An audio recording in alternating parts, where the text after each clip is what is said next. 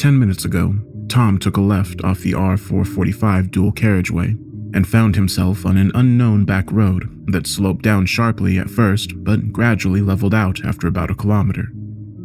There was a stark contrast between the two roads, and as paranoid as he knew it was, there was something oddly discomforting about traveling for nearly 100 miles on roads lit by orange streetlights, only to suddenly travel down one where the only lights provided were from the driver's headlights and the cat's eyes that darted along the middle of the road. The car radio had finally lost signal, leaving Tom with the monotonous friction of the car's tires on the unkempt gravel the only soundtrack for the rest of the journey. Keeping his eye on the road, he stretched out his left arm and began feeling around for the directions he had printed off from Google Maps, while steadily maintaining his right hand on the steering wheel. When his hand planted down on something slimy, he decided to pull over to have a more thorough look.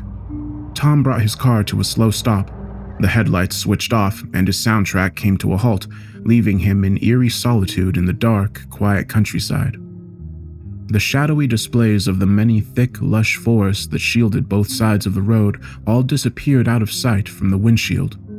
He flicked on the compartment light just above him, making him feel secure again.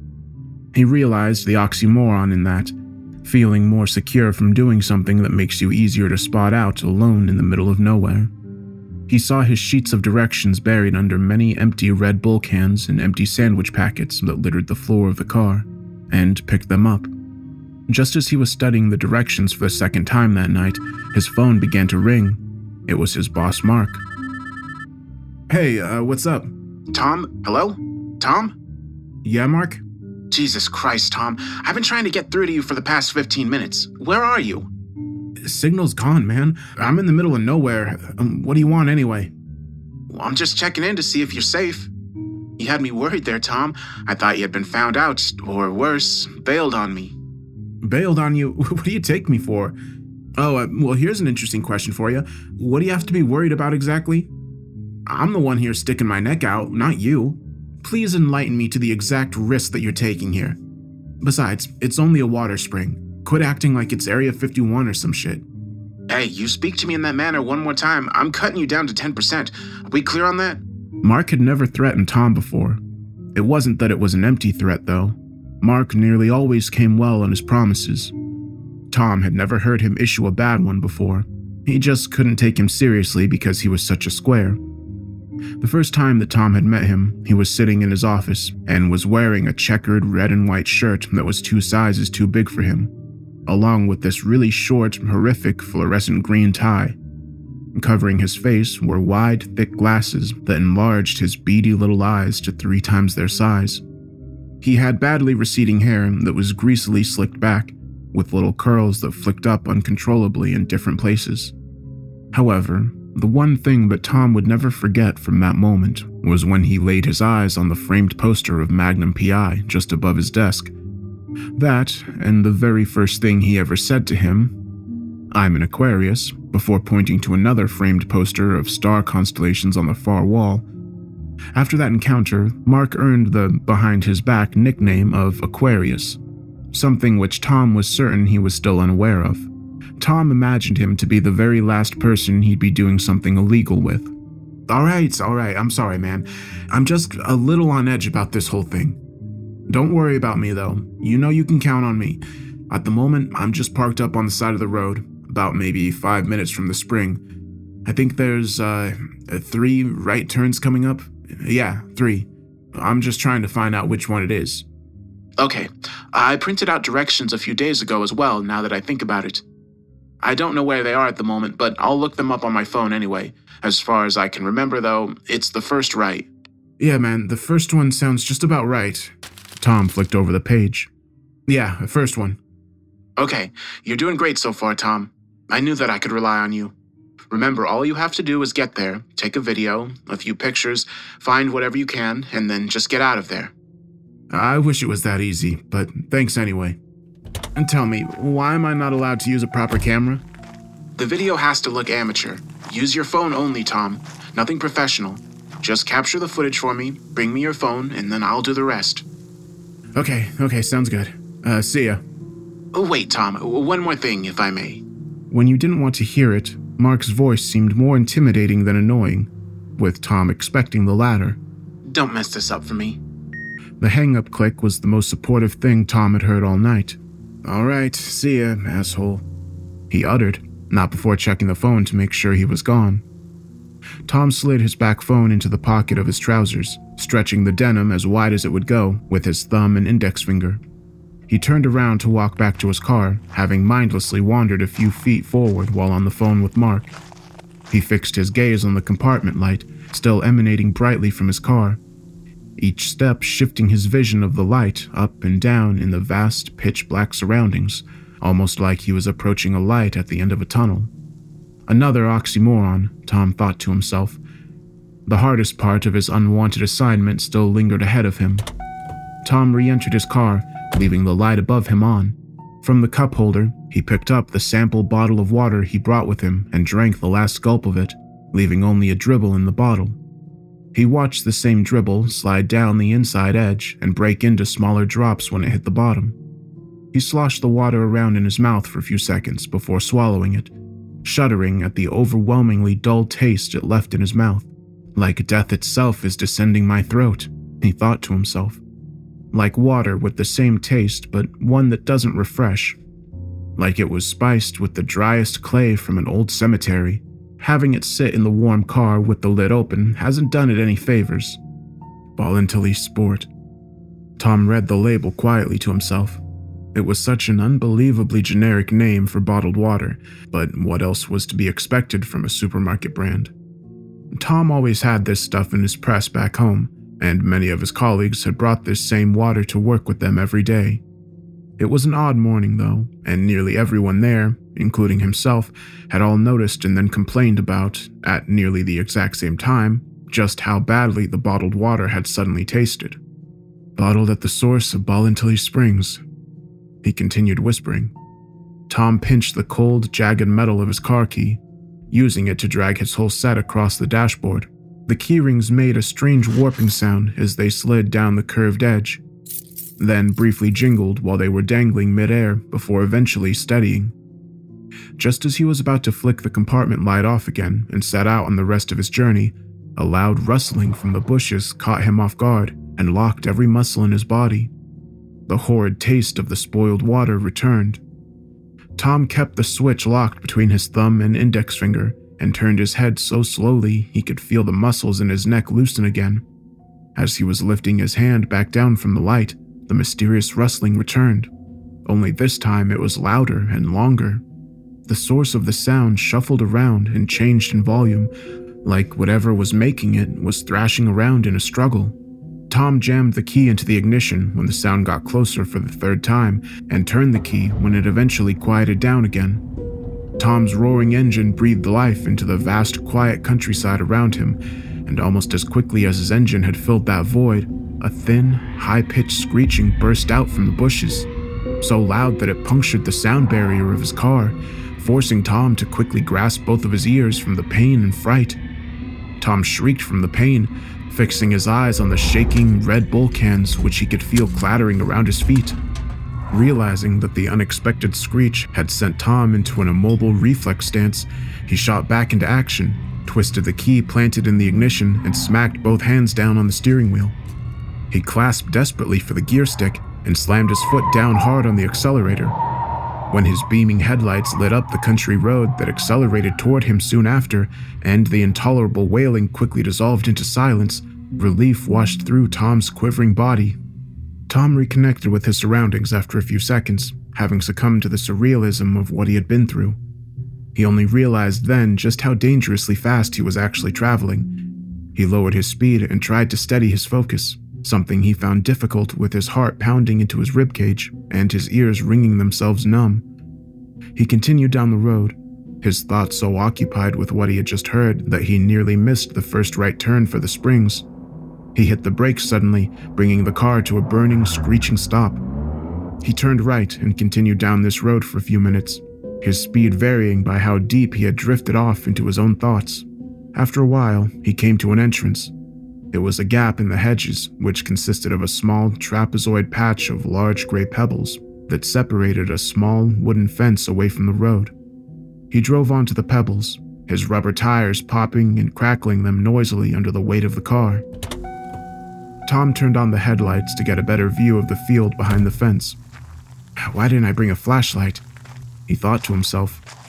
Initially, the field looked very basic, just like a regular acre of grass for raising cattle. This can't be, he thought to himself. Where's the valley? Tom approached the fence with caution. His headlights reflected a small plastic sign that was attached to the fence with black cable ties. This premise is protected by Kennedy security, it read. When Tom reached the fence, he spotted a small valley that sloped down a couple of 100 meters to his far left. Ballintully Springs. He was now certain that he had found them. Tom pulled his phone out from his pocket and rang Mark. Hello, Tom? Mark answered after 2 rings.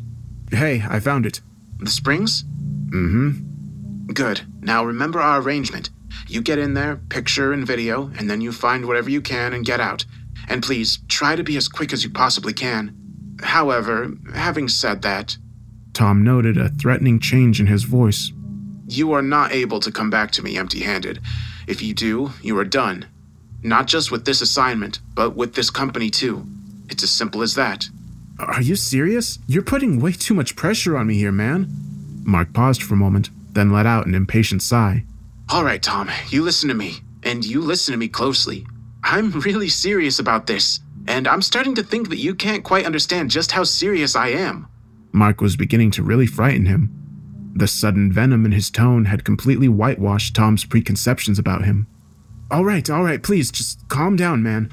You do not tell me what to do. I wasn't telling you, I was just... You do not tell me what to do, he repeated, roaring into the crackling phone. And you definitely do not interrupt me when I'm talking to you. You do very well to know where you stand with me, you ambitiousless, dead-end, slacking imbecile. I will spell this out for you just one more time, and you better make goddamn sure that you let me drill this into your skull. I'm the one giving the orders here. I'm the one who tells you what to do. You do not tell me what to do. In fact, you don't even tell anybody in my company what to do. It's me to you. You stumble in late for work, you look like something a rat dragged out of a ditch, and you half your day away twiddling your thumbs, contributing nothing but speculative drivel to this paper. If this was any other way, I still wouldn't be the slacker who was way out on some lonely back road carrying out every order that is barked at them on the phone.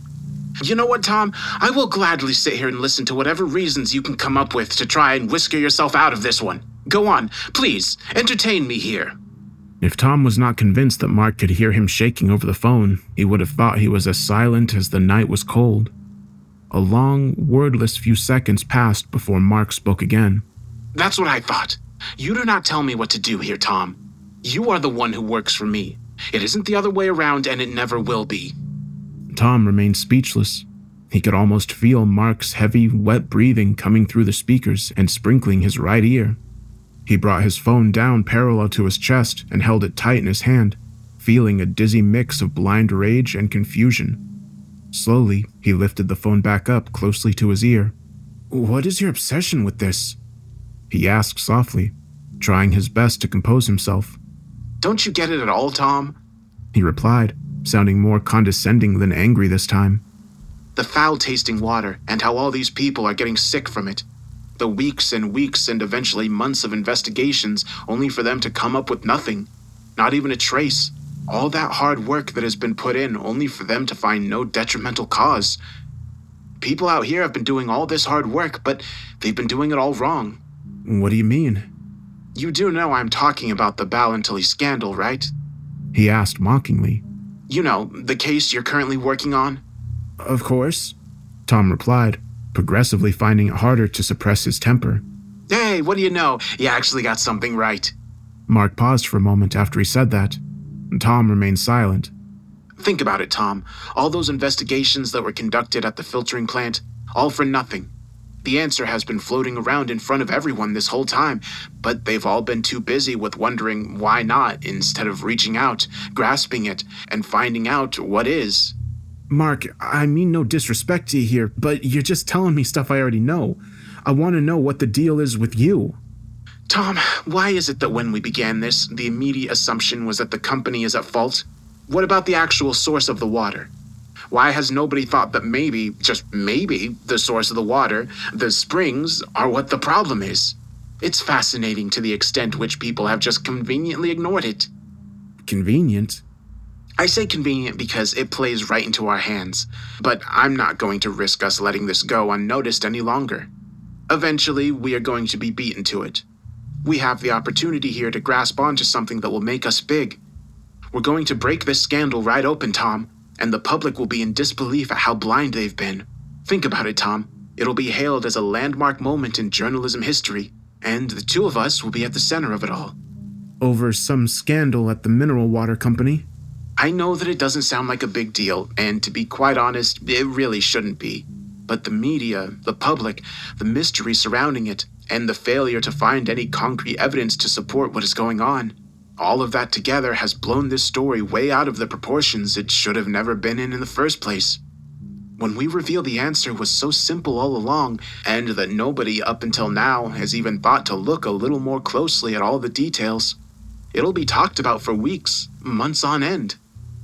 People will remember this story for years to come, but most importantly, they'll remember us, the ones who revealed it overnight, and the ones who brought a common-sense approach to the overcomplicated incident, the ones who actually decided to try to get the full story, instead of all the rest who just went along with milking a cash cow dry.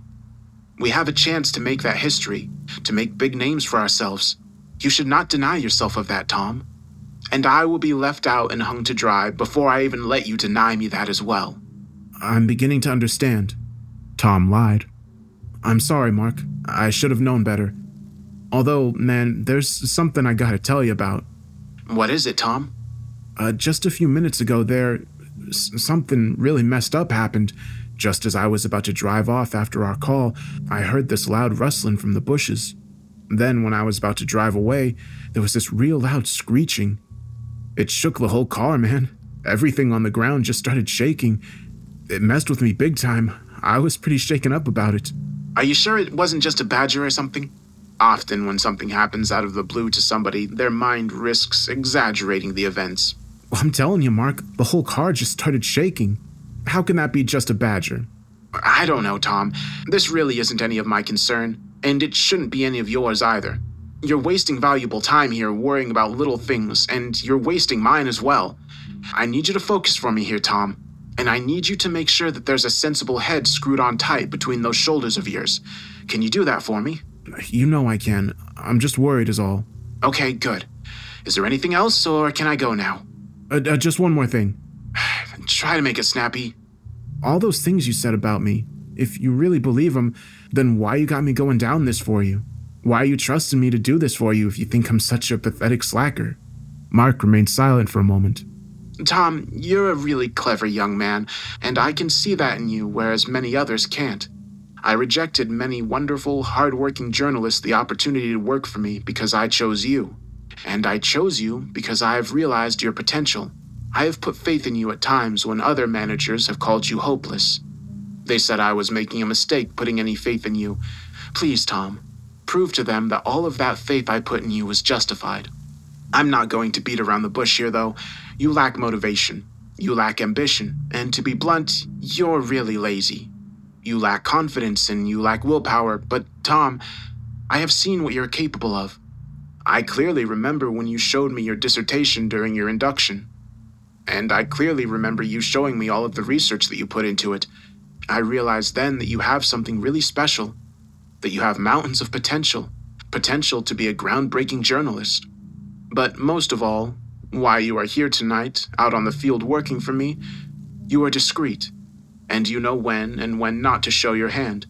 And for an assignment that is this confidential, you are the only one that I can trust.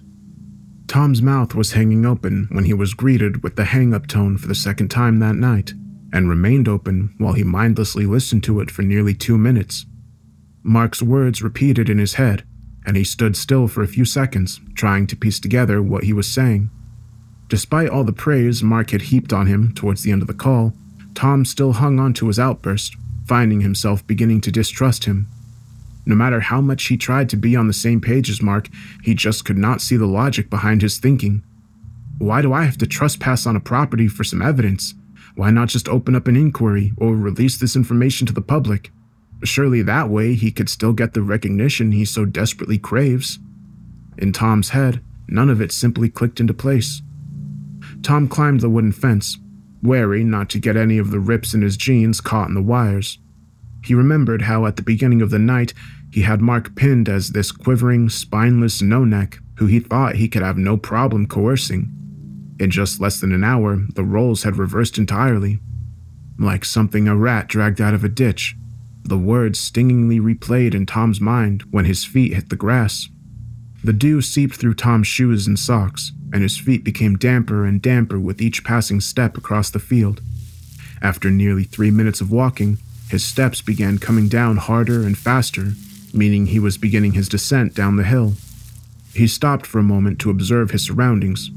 He looked at the ripples in the barely visible pond, reflecting the cold night sky. He took his phone back out of his pocket just one more time, opened the camera, and activated the flash for a clear view. The flash lit up his entire side of the slope, so bright at the top you could see the individual droplets of dew on each blade of grass, but faded down the hill into a dim glow, which just about reached the shore of the pond. "It's brighter than I thought it would be, much brighter," Tom thought to himself. Tom resumed his walking, trying not to slip, something he found difficult wearing canvas shoes while going downhill on cold, wet grass. The shoreline slowly started to become more visible. Tom looked at the repeated process of the thin seeps of water oozing out from the pond as he trundled down the slope, one foot in front of the other. It moistened the pebbly young sand, before receding for a moment, then oozing back to the shore again.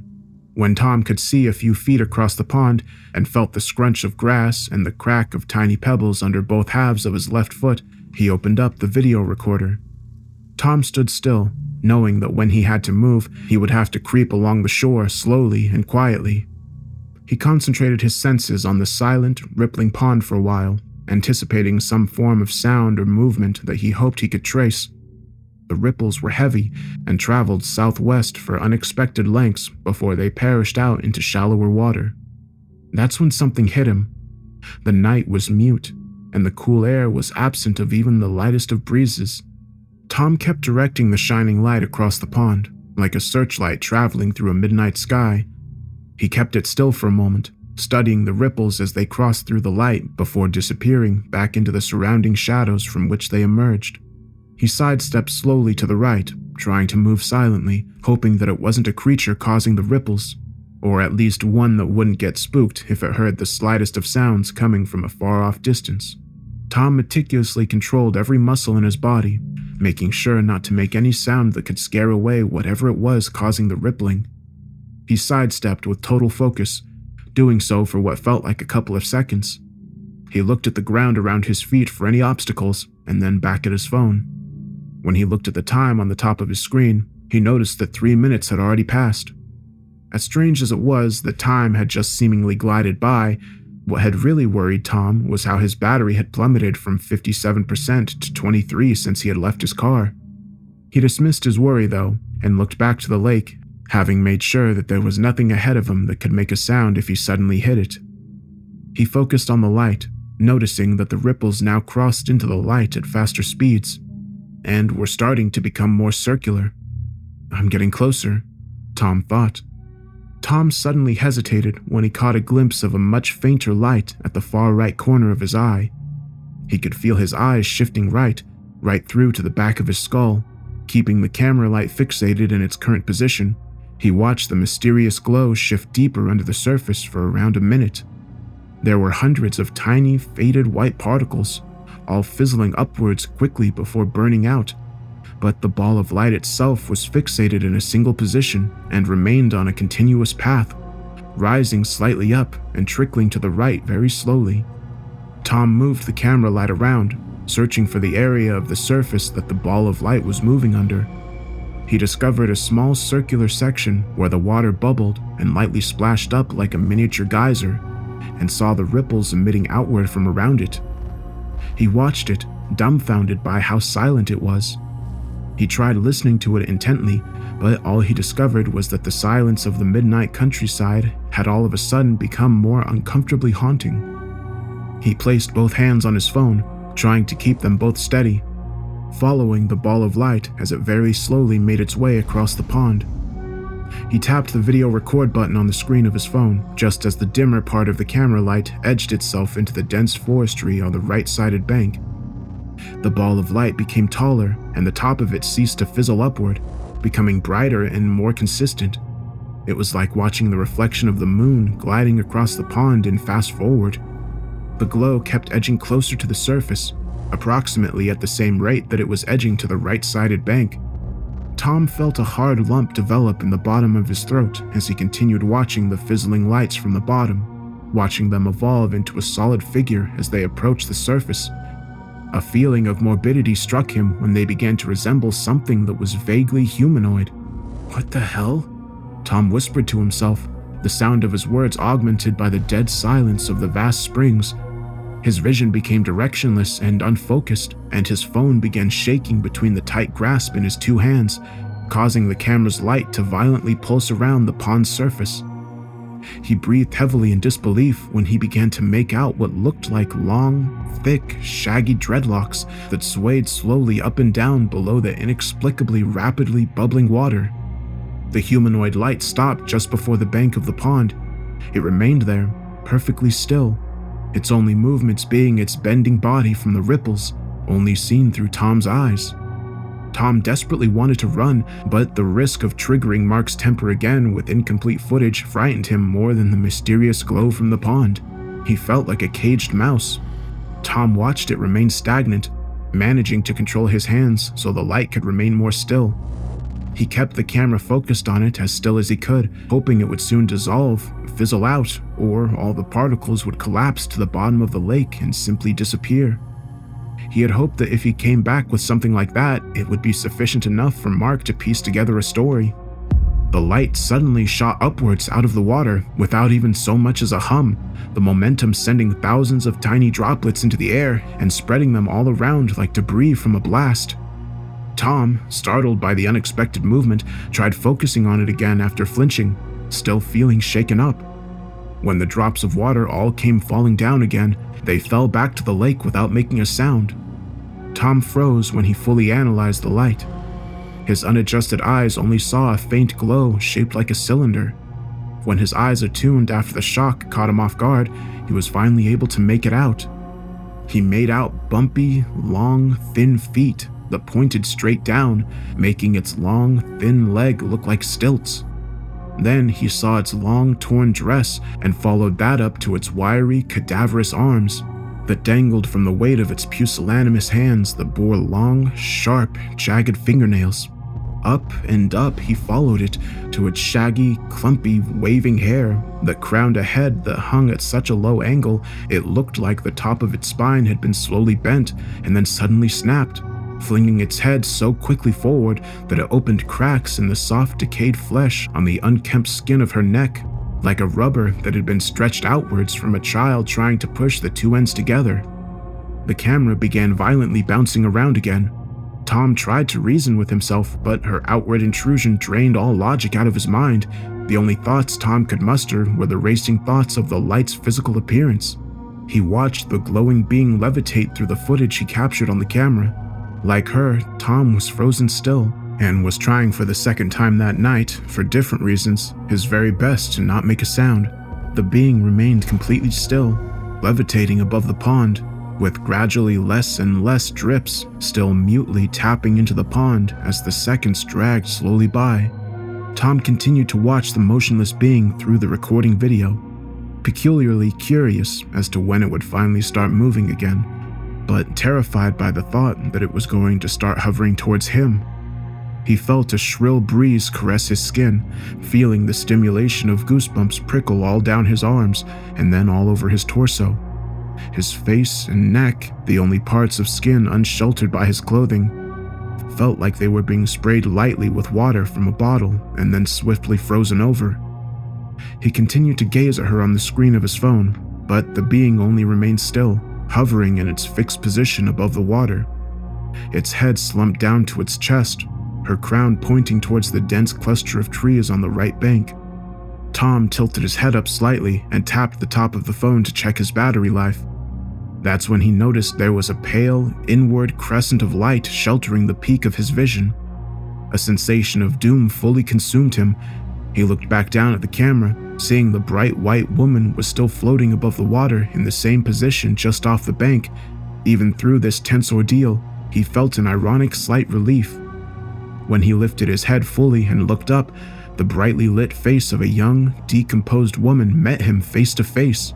Tom screamed, stumbled a few feet back while scrambling the phone between his hands, before dropping it onto the sand a few feet to his right.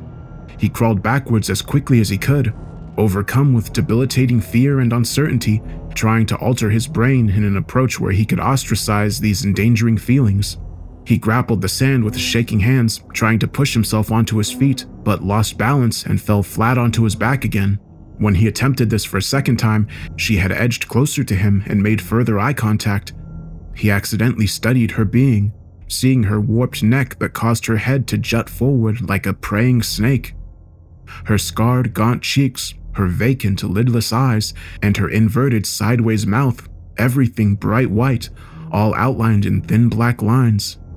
Tom found his balance again as the woman's vacant eyes slowly began to shade themselves to orange, and her inverted lips cracked open sideways, revealing her oversized, triangular teeth. She levitated on the ground only a few meters away, towering over and quickly approaching him, keeping her fiery orange gaze fixed on Tom's transfixed eyes. He could feel them burning an invisible thin line right through his eyes, piercing his delicate skull and shooting right through to the center of his head. Tom came to his senses, turning around and leaving his phone on the shore, and began sprinting back up the hill. He felt the heat return to his body when he ran further away from her, like warm currents of life that refueled his icy veins. Seconds after Tom had started running, the woman let out a long, screeching wail that Tom felt vibrating his bones, left a sharp ringing in his ears, and gave him such a morbid feeling of death that his insides felt like a rotting core of an apple. Tom tried his hardest to ignore her wailing, taking tremendous strides up the hill and pushing himself to his limbs to keep a lengthy distance away from her. He was unable to hear the sound of his feet hitting the wet grass through the ringing that clogged both of his ears. Within a couple of seconds, his hearing had been rendered useless, leaving him unable to tell if she was still wailing or even following him. Just before he reached the top, he could feel the goosebumps prickle up again on his back. He turned his cold neck back around, keeping the rest of his body racing forward, and he saw her enraged face, her fiery eyes staring right into his back, feeling them stare right into his soul and turning it into black, powdery ash. Tom reached the top of the hill, his body becoming colder and colder as he sprinted aimlessly in the pitch black, looking for the fence he had climbed at the beginning of the night. Something was different, Tom realized through the storm of his panic-stricken mind. Though he was full of doubt, he continued to sprint, his body becoming heavy with fatigue, his lungs unable to keep up with the demand of his survival instinct. His entire body shivered from the freezing sensation that encapsulated him. He kept his speed up, and when he squinted his eyes as painfully as he could, struggling to cope with the pressure of the being rapidly catching up with him, he finally managed to locate the fence straight ahead of him. Tom continued sprinting, panting heavily, bargaining in his own mind with whatever higher force may exist that he wouldn't run out of steam before he reached the fence. It continued coming closer and closer to him though, his parked car just behind it, and for a moment it had looked like Tom's desperate begging had paid off. Something still wasn't right, he repeated to himself in concern. What was it? He continued sprinting on though, both rows of teeth clattering off one another, making use of all the energy he had to reach his car. He eventually approached the fence, hopping onto the second ledge with both of his feet, jumping right over it and landing hard on the other side, sending shots of pain right up both of his legs. He limped as quickly as he could away from the fence and scrambled his hand around in his pocket to search for his car keys, turning around to look out for her as he did so. He saw her floating motionlessly behind the fence, eyeing his every move, a look of contempt engraved onto her face. Tom didn't pause to think about why she had stopped following him, or why she wasn't hovering over the fence after him. All he knew was that once he was in his car and out of there, he would be safe, and he would never have to look back at this event ever again. He clicked the open button twice on his car keys to get into his car. No response. He planted his palm on the window and tried again. No response. He jammed the key into the hole, opening the car manually. He opened the door, jumped onto the seat, and shoved the key into the ignition, staring out the windshield while doing so as she started to burn through his head again with her fiery orange stare. When he twisted the key, the car made no response. Come on, come on! The thought sped through Tom's frantic mind. He tried it again, no response. He kept trying and trying and trying, but got the same result every time. He froze. When he was running back across the field, he had noticed something was off. The field was dark, way too dark. The headlights on the car weren't on. He left them on when he climbed the fence for the first time that night and trudged through the cold, wet field. He had left the lights on, and the battery of the car had died. In a desperate attempt of a quick escape, he had abandoned his phone on the shore. He stared at the steering wheel in horror and disbelief, Mark's words reiterating in his mind. As if their minds were synchronized, she rose above the fence and into the air and levitated forward until she was out of sight from the windshield, and her glow emanated just above the bonnet. She thumped the roof of the car. She thumped again and then again. With the fourth thump, there was an ear-wrenching, splitting noise, and her shining white hand and long, sharp fingernails broke through the steel roof of the car. Her other hand then followed, and then using them, she bent the steel back in twisted, jagged lines, like they were soft strings of cheese. Tom stared up at her glowing orange eyes, her inverted mouth opening sideways, revealing those gruesome, long, sharp teeth. A string of saliva dripped from her mouth and onto Tom's cheek, instantly freezing and stinging him. Her hollow cheeks sank inwards as she breathed out a freezing breeze from between her jagged fangs. Tom's eyes filled up uncontrollably with tears as she let out one final, earth-shattering wail. The car began to shake, and Tom quickly became deaf within seconds. Tom stared into those burning, empty, orange eyes as she pulled herself back up towards the night sky. Tom shifted his head lightly to the side and saw drops of blood fall onto the seat from what he presumed was one of his ringing ears. His boiling hot tears stung his face as badly as her cold saliva had, but when he tried to lift his hand to wipe it away, he found his muscles had been frozen solid. When he felt nothing for a few seconds more, he slowly rolled his neck to the left and looked back up at her, and as quickly as he had caught sight of her one more time, she let out one more earth-shattering, unheard scream.